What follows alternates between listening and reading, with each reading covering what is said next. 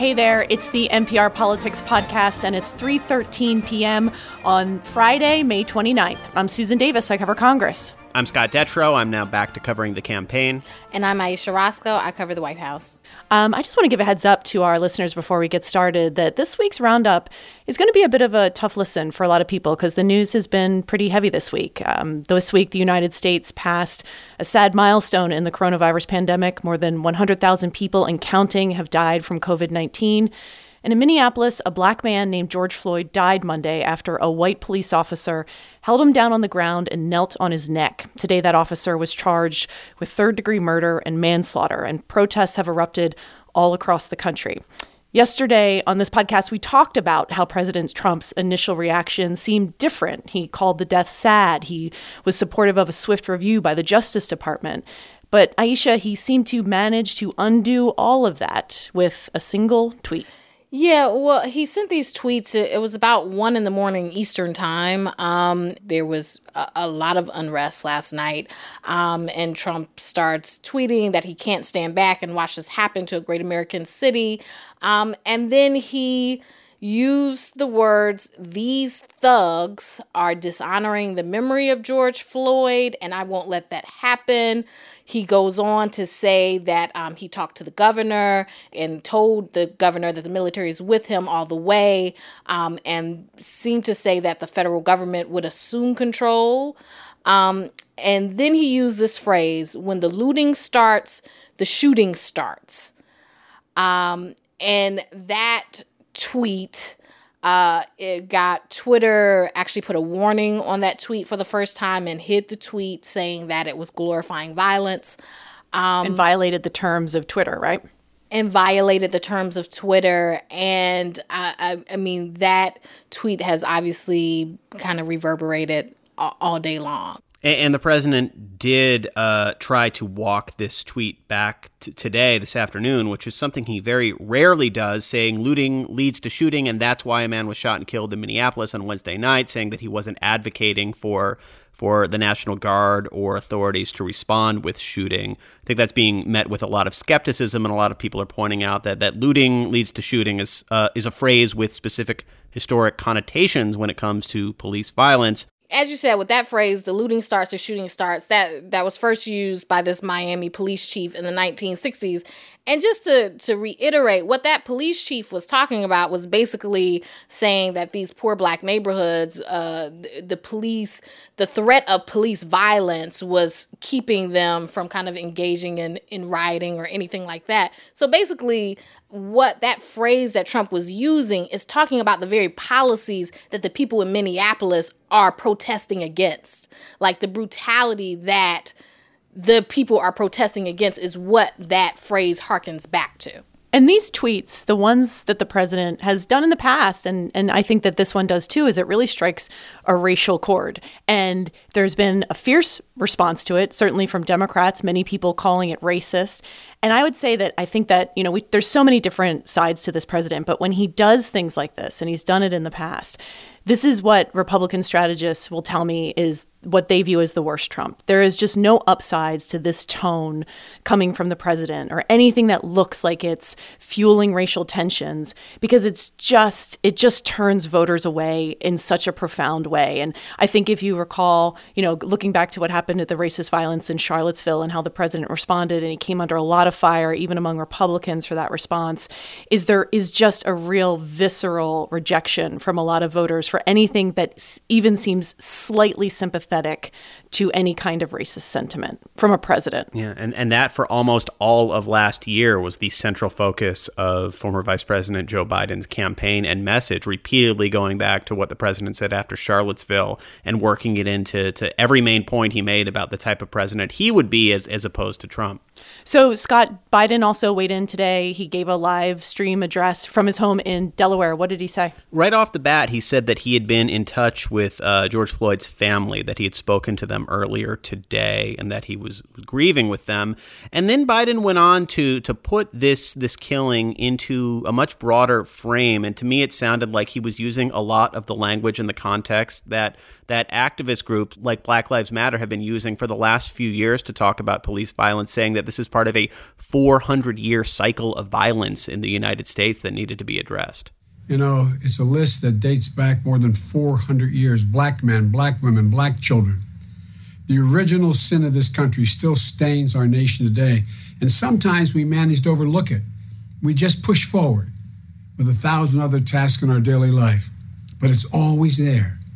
In weeks like this, we see it plainly that we're a country with an open wound, and none of us can turn away. None of us can be silent. None of us can any longer can we hear the words, "I can't breathe."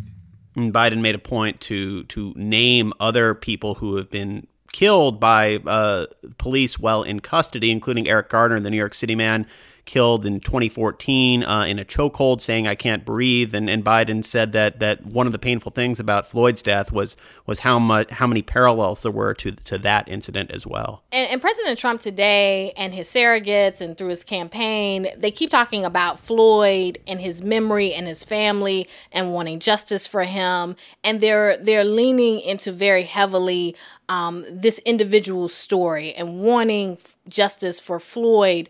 What you aren't hearing is kind of the larger context of that this is a bigger issue in this country and a broader issue about police brutality in general, but a very heavy focus on this individual story. And we kind of talked about a bit about that on the pod yesterday. You know, one thing I'll be curious to see is what kind of response from a policy perspective that this might provoke. Because Trump's tweet aside, there really has been across the political spectrum sort of one voice on this, on what happened with George Floyd, that it was wrong, that it requires justice. And it seems like it's provoking a conversation about racial justice. And I think the question goes to anyone running for office right now, well, what do you want to do about it? And I'll be curious to see if Trump, the president, and Joe Biden, the candidate, have new ideas to put out there, because it clearly now feels like it's something that's more on voters' minds than it was a month ago. And that's a good point, because this isn't just a hard thing for Trump to deal with and engage with. You know, I covered the last year of the Obama presidency, and he was dealing, you know, with all of the shootings that happened at that point, the police shootings. And he faced criticism from all sides for the way that he did it. And there were many who felt like he did not do enough, that he did not act strongly enough. And so it's really not a Republican or Democrat issue. This is something that all presidents have to face. And there's a real, I think, disconnect at points where people feel like politicians on both sides of the aisle have not adequately addressed this. All right, well, we're going to take a quick break, and when we get back, we'll talk about the pandemic and the state of the presidential race.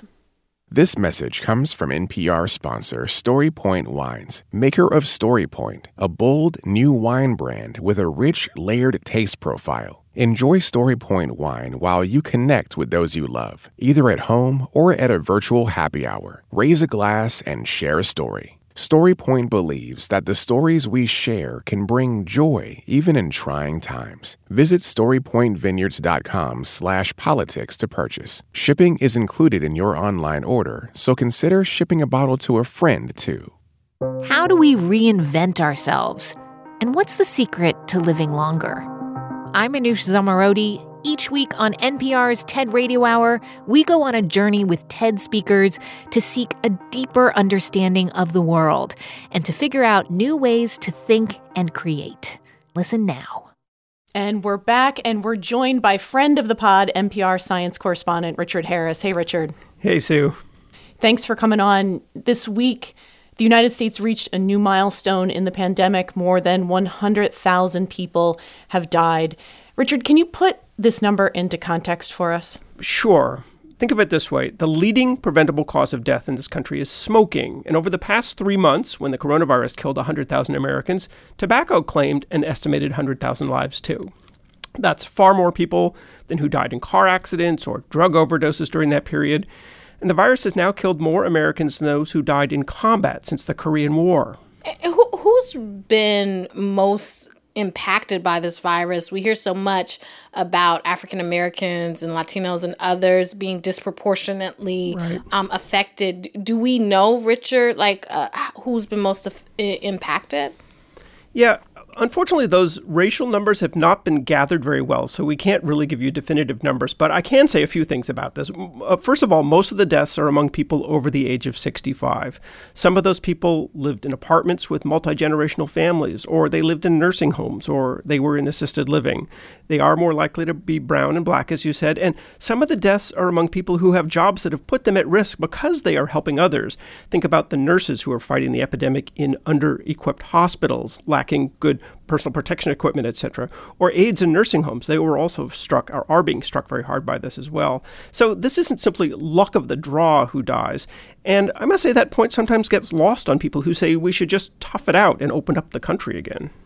Geographically, though, it also seems to me, I think when I think of the pandemic, I think of New York City. It seems like it was really concentrated in certain hotspots that account for most of those deaths, right? Well, many of those deaths, clearly it flared up most aggressively in the New York City area. There are some studies suggesting that it arrived actually by way of Europe and simmered unnoticed since late January or maybe early February. The city actually came quite close to having its health system collapse, but it managed to hold things together, barely. But, the disease also has big numbers in Chicago and Detroit, and it's still percolating in the Washington, D.C. area. There have been more than 2,000 deaths within a short drive of the White House and the Capitol, for example. It's also increasingly hitting rural America, including largely immigrant workers who work in the meat processing plants in the Midwest, and Native Americans have been hit very hard by this in some areas. And, there was a church in rural Arkansas that had an outbreak of 61 cases, so this is not just a big city problem. Richard, can you put some more context around 100,000 people dead? Because in the beginning, there had been estimates that it could have been more than double that. So could it be seen as a success that the number wasn't as high as we feared it could be? Or is it a failure that it's still so many? I would say it's a failure because actually the United States could have done a lot better. If the government had been fully prepared for this, the numbers could have been substantially lower. There was a study out quite recently that suggested that even a couple of weeks difference in our response in instituting social distancing, et cetera, could have made a very marked difference. And if you look around the world, many, many other countries have had far more success than the United States has had in dealing with this. But Richard, the pandemic certainly is not over. We've hit this sad milestone, but it rolls on. I know many states are reopening. Life is sort of maybe getting back to a little bit of normal. I know here in D.C., the stay-at-home order's lifting today. What do the next sort of months look like from a public health perspective? Right. Well, it is, of course, a crystal ball, but public health experts in the UK, remember, initially said that more than 2 million Americans could die if we didn't take any steps to control it. The White House has gravitated toward another estimate, which showed 120,000 Americans would die if states rapidly and carefully kept to social distancing policies. And we have not hit that figure yet, but it seems we are headed in that direction as social distancing eases up. That model that the White House really likes now suggests that the U.S. will have at least 115,000 deaths, but possibly more than 170,000 deaths. And that's just by the end of July. Things don't end at that point. Remember, the national strategy is to leave a lot of decision-making to individual states, but unlike other countries, including South Korea and New Zealand, the goal here is not to eradicate the disease, but to keep it simmering along at levels that won't be overwhelming for however long it takes to come up with a vaccine. And Richard, just to ask a very obvious question, I feel like there's sometimes magical thinking at all of us on an individual level that, as things start to open back up, the risk is lower. I mean, the coronavirus is just as infectious and dangerous as it was in the beginning of March, right? Like absolutely nothing has changed, nor will it change for a very long period of time. Right. I guess the big wild card here is that people are not going to rush back into offices. And clearly the areas where it's most likely to be spread are indoor areas. In the summertime, people spend more time outdoors. The risk of spreading it is lower. And if people are, maybe going out to outdoor cafes, et cetera, there will still be some spread there. But if you're avoiding large gatherings and if offices are not calling large numbers of people back in to cram into open office spaces, I think that that will help. It's also happening in the middle of a presidential year. And I'm not sure how we can separate sort of the pandemic from the politics in this moment. especially because presidents tend to be judged on how they handle crises. And the president is not only in the middle still of handling this crisis, but he's also running for re-election. And I wonder, Aisha, as we sort of come at this milestone, how does the country think President Trump has handled this? Well, when you look at a lot of the polls that are out, you see that he's not getting high marks for his handling of the coronavirus. And in fact, at this point, other than like kind of this brief point, he's been getting like the majority of the country has given him low marks. President Trump's overall approval rating is still pretty much stuck in this, kind of narrow band, in the 40s or so percentage. But there has definitely been, and especially even looking at like among older voters who are very important, they have not been happy with the way that he handled the coronavirus. And that's really different from because most governors in the country have gotten really high approval ratings for the way they've handled the virus. Yeah, and I know that a lot of Democrats have been particularly focused on these trend lines of older Americans turning against the president on this. If you look at the coalition that President Trump put together in 2016, older voters, especially older white voters, were a key part of that demographic. And now you've seen several national polls and polls in key states like Michigan and Pennsylvania showing that voters over 65 are now leaning toward Joe Biden or leaning toward Trump by a much smaller margin.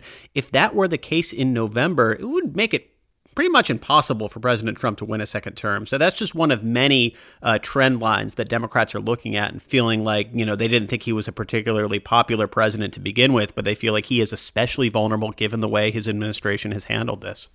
Scott, I was looking through battleground state polling this morning, and as of today, Biden is leading in every battleground state except for North Carolina, where they're essentially tied. And I wonder if it's fair to say that Biden has managed to take the lead in this race without really ever leaving his basement. He's left his home once since mid-March, and that was on Memorial Day to plant a wreath at a brief ceremony.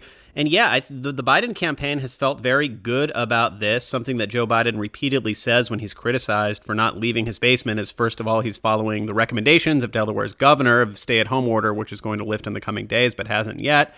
And he points out, look, every time the president keeps talking, his numbers go down, which is a little bit of an exaggeration, but not really if you look at the trend line of not just President Trump's approval rating, but, how voters think he's handling this crisis. And also trend lines like, do you trust the information the president provides? That number's pretty low.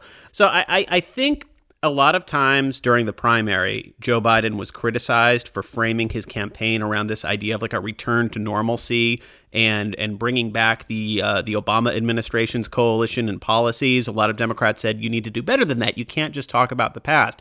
Well, right now, when 100,000 people have died, when unemployment is at the highest level since the Great Depression, and when many of us cannot leave our house without masks, if at all, a return to normalcy is a pretty good selling point, and the Biden campaign has been pretty content to let the Trump administration do its thing and to put out statements and recorded videos and rare interviews criticizing those policies.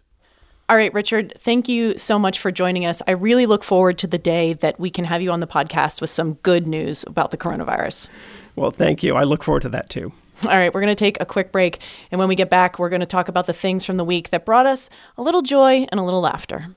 Support for NPR and the following message come from DuckDuckGo. Do you want the same internet but more privacy? DuckDuckGo can help. They help millions of people like you get privacy online without any trade-offs. With one download, you can search and browse privately, avoiding trackers. DuckDuckGo. Privacy simplified. The news has been hard to escape. So take a deep breath and join us for NPR's All Songs Considered. It's more than a music discovery podcast. It's relief, with new episodes every Tuesday and Friday as we share the week's best new albums and lots of music to calm the nerves. Hear All Songs Considered wherever you get podcasts. And we're back, and it's time for Can't Let It Go, the part of the pod where we talk about the thing we can't let go this week, politics or otherwise. Scott Detrow, what can't you let go this week? So I think we should acknowledge that this was a super depressing podcast. I mean, very weighty, serious topics. And there's been a lot that's been pretty down over the last few months. I feel like I've been very vocal about that, both on the podcast and on social media. But I feel like one thing that has made me happy and I've thought a lot about and been appreciative of is the way that things have kind of like slowed down and kind of like focused down to where you live. And it's just like a lot slower to me. It feels like when I was like a kid almost in terms of like the pace of the day, which hasn't been the case for so long. So like one example of that I personally cannot let go in my life right now is that we got one of those Little Tikes basketball hoops for my son, who's 2. Oh, yeah. Yeah. Now, he is not that into it. He's like dunked the ball a few times. I keep trying. He's like, okay, yeah, whatever. But my wife and I are obsessed with it, and we now play horse every single night after he goes to bed on this like 2.5-foot hoop. And it brings me so much joy. And this is not something I would be doing in any world other than right now. Aisha, what can't you let go? So I agree with Scott. It's been, quite a week and, quite a few couple of months. But one thing that I can't let go of, and this is really from last week, but I wasn't on the pod on Friday last week, so I'm going to use it anyway, is everyone was doing these commencement addresses, right? Yeah. And so you had Obama, all these people doing them. But then the best one that I saw was from Cookie Monster. Hello, class of 2020. He gave a cookie mincement or something of that. And, 2020 has, literally you can use 2 cookies to make 2020, the year 2020. But he talked about how, it has been kind of a crummy time. True. But how, we can all be, smart cookies and things like that. You graduates have all the ingredients for an amazing future, just like the ingredients in a cookie. I found it very uplifting. So I recommend everybody after a very long week, if you need a pick-me-up, go look at Cookie Monster's commencement address. It is only 3 minutes and it's full of light and love. I have been watching a lot of Sesame Street of late, as I imagine you guys have too, because we all have little kids at home. And I will say unabashedly, Cookie Monster, my favorite. He's my number one. It's between him and Oscar the Grouch. I love that Oscar is just so over it all. I always have related to him and just being negative and crummy when everyone else is so happy. But Cookie Monster, he's almost like the preacher. He has a message every time you hear. You have to stop and listen to Cookie Monster. Also, Elmo, kind of a whiny narcissist. A little bit, but great. Wow. Well, this is a perfect segue into what I can't let go of, because I think all of our joys this week involve our kids, and mine is definitely connected. And I'm glad that I'm in the pod with you guys, because my clig connects to an earlier clig. Do you remember last year, I think it was April of last year, we did a live show in Philly together. And at that live show, the thing I couldn't let go was Lizzo. I had just discovered Lizzo, and I was like, this is going to be my music of the summer. Mm-hmm. Oh, yeah. I don't want to take credit for the fact that Lizzo became really big after that. You were ahead of the curve. I can't prove that it wasn't. I do because remember of that because I hadn't started listening to her yet. And so, yes, you were a little ahead of the curve for the politics team. For the politics team, certainly. But so I have, my daughter is a little bit younger than Scott's, and she loves music and she loves listening to music, and we're always looking for new music to find. And she would like to listen to music as she's going to bed the other night. And I'm sure you guys know what Kids Bop is, right? Yes. Yeah. For anyone, listeners that don't know, Kids Bop is they do sanitized versions of pop songs. So you can listen to pop songs with your kids, and it takes out all the bad parts. So I opened up a Kids Bop album, and they had Truth Hurts as one of their songs. And I was like, how is this possible that they have made this a kid-friendly song? And they managed to do it. And I just took a DNA test. Turns out I'm 100% that kid. Even when I'm crying. I'm 100% that kid. So I started playing this, and I just started cracking up. And my daughter now loves this song. But I think it's partly because she saw how much of a reaction I had to it and couldn't get enough of it. And so now when it plays, she sort of bops her head and bops her hips out and dances to a little Lizzo. And it brings me joy every single time. That's great, because she's 100% that kid. Yeah. She is 100% that kid, for sure. And that'll be fun in however many years when she's like, oh, that's the lyric? Yes, I thought the same thing. All right, so we've also been asking our listeners for what they can't let go of. None of us have heard this one yet, so I'm pretty excited to hear what it is. Hey NPR Politics, this is Yannicka from Austin, Texas, and the thing I can't let go of is chickens. During the quarantine, I got 3 chickens, and I've just been trying to socialize them and get them used to people. And in the process, I've learned so much about chicken personalities and what it's like to be a chicken. Yesterday, I had a chicken sleeping on my lap, which was really, really sweet. Oh, wow. I love that. I have never thought of a chicken as being a cuddly animal. Well, now you know. And then that's my nightmare, right? I don't like big birds, and I don't like Does a chicken It sounds honestly qualify as like big? torture to me. Yes, Yeah. absolutely. I'm very Okay. afraid of, and I have like a special fear of chickens, like live chickens. So, Really?